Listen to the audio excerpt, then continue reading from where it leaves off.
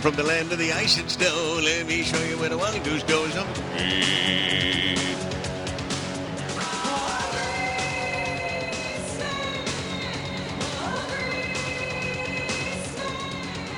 Well, it's sunshine at last for me. I'm the guy with the hop with the key. I'm the green. Look at that shit. All right. Dip, dip, dip, dip, dip, dip, dip. Shank, dig, ling, ling, ling, ding, ling. All right. 866-724-9338. That's my telephone number. Feel free to dial me up at any time for any reason. People reaching out feeling that pre-holiday joy, which is all right with me. I like it.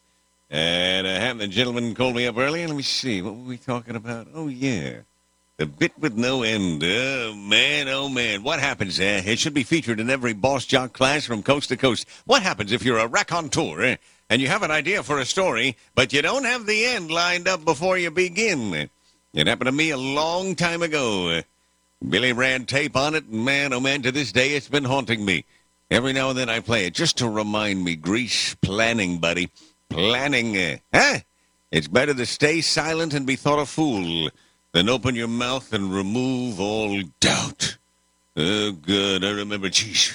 Man, oh, man. When was it that this happened to me? Let's go to the bit vault. Well, I don't sleep long. I sleep in shifts. I sleep in the daytime, and then I sleep in the nighttime. And sleeping in the daytime is a drag sometimes because people are noisy in the daytime. I try to sleep about 2 o'clock in the afternoon till about 6 and rest up. And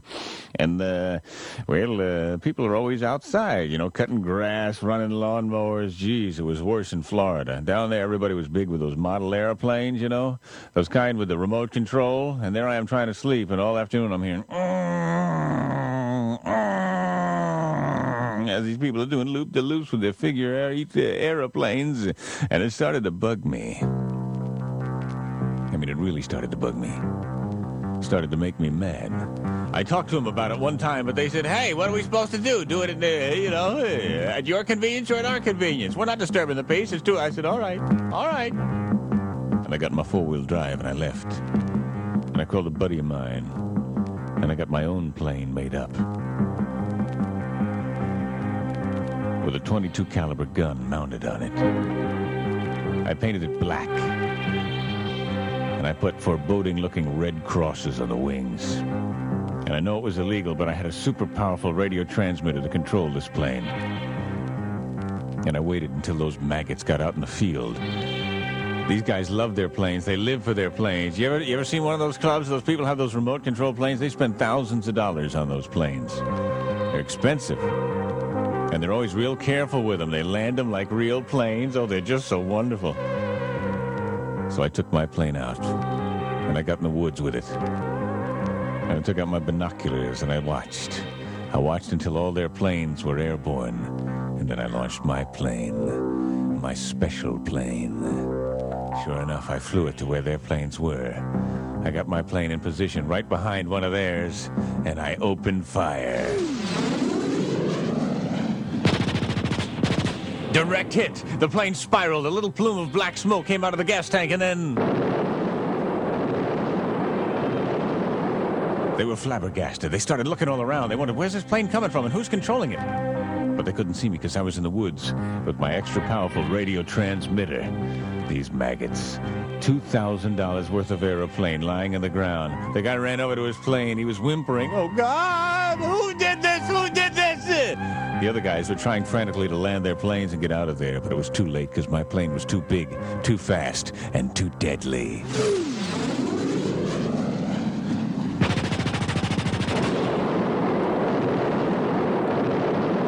After a while, I really got to enjoy it. I got to enjoy the destruction.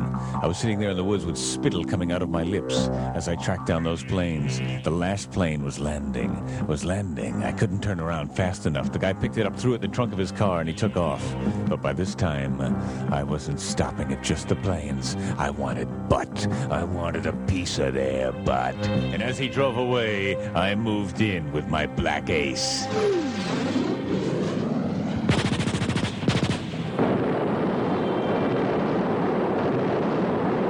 Another direct hit on the gas tank. I hit the button for the plane to return, and it wouldn't come back. It just kept flying around. I hit the button for the plane. It still kept going, and then slowly it turned of its own volition. I hit the button for it to decrease altitude, and it increased altitude. And then it started coming straight for me. I hit the stop. I hit the auto-destruct. Nothing. The controls were dead in my hand. It was then that I realized that I could no longer control the plane. It swooped in low and made a diving run at me! Fortunately, I dove into some bushes and I didn't get hit. It was then that I realized the plane had a mind of its own! It was a plane of death! Completely out of control! I looked around. The air seemed cold. I could see my breath. I started to run, but the plane wouldn't turn me loose. Oh, no! The plane was right behind me. No! No! Damien! Damien! I found where I parked my van, and I climbed inside that thing. I took off, watching the rearview mirror frantically. I didn't see the plane. Maybe I'd lost it. Maybe somehow I'd lost the plane. Maybe somehow I'd gotten away from it. But then I saw it. It appeared behind me. I could see in the hot heat from the highway the plane coming closer and closer. I tried to duck down as the plane made a low pass over my van.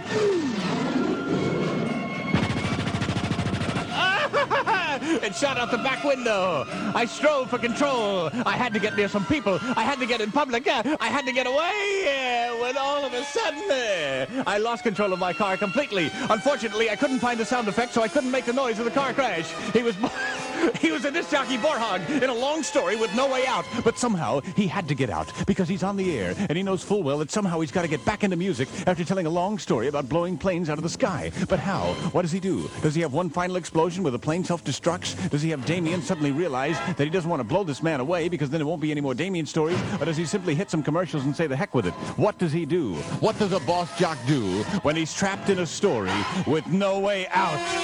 When he's trapped with a live microphone and a cart rack full of sound effects. Damien! Get me out of this story, Damien! Damien! I know what he does. He looks around frantically. He knows he's got sounds of everything in the book. He's a boss jock. He's quick on his feet. He decides, rather than get stuck, he'll take a trip south of the border. And maybe he can hide out in Mexico, where people will forget about the story he started and couldn't finish, the story without a punchline. But no, that'll never do, because people won't have it. People won't have it. They demand an end. They demand a punchline. And that was our man's dilemma. How to get out. When he's already started slinging lead, he's gotten into Damien, and now he's south of the border. I don't know. Maybe he calls on help from a buddy of his. Maybe he calls on the man whose chain smokes Chesterfields and wears cheap suits. Maybe he calls on the man... Oh, no, never mind. I'm sorry. Hey, look, all right. Hey, come on. I'm a human being, you know? Very funny. Grease. I mean, talk about a hideous happenstance. Yeah, one funny at the time. As I did that bit. And I remember as I was doing it, too.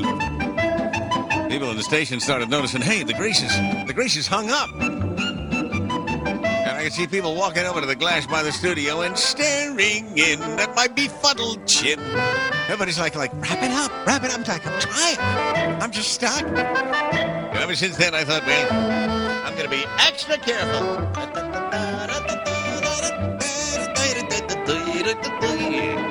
right, well, I get reminded to hear that every now and then as I do my duties. All right, it's the Grease. Got to take a break, but I'll be right back, so please stand by. There's more of the Greasman Show.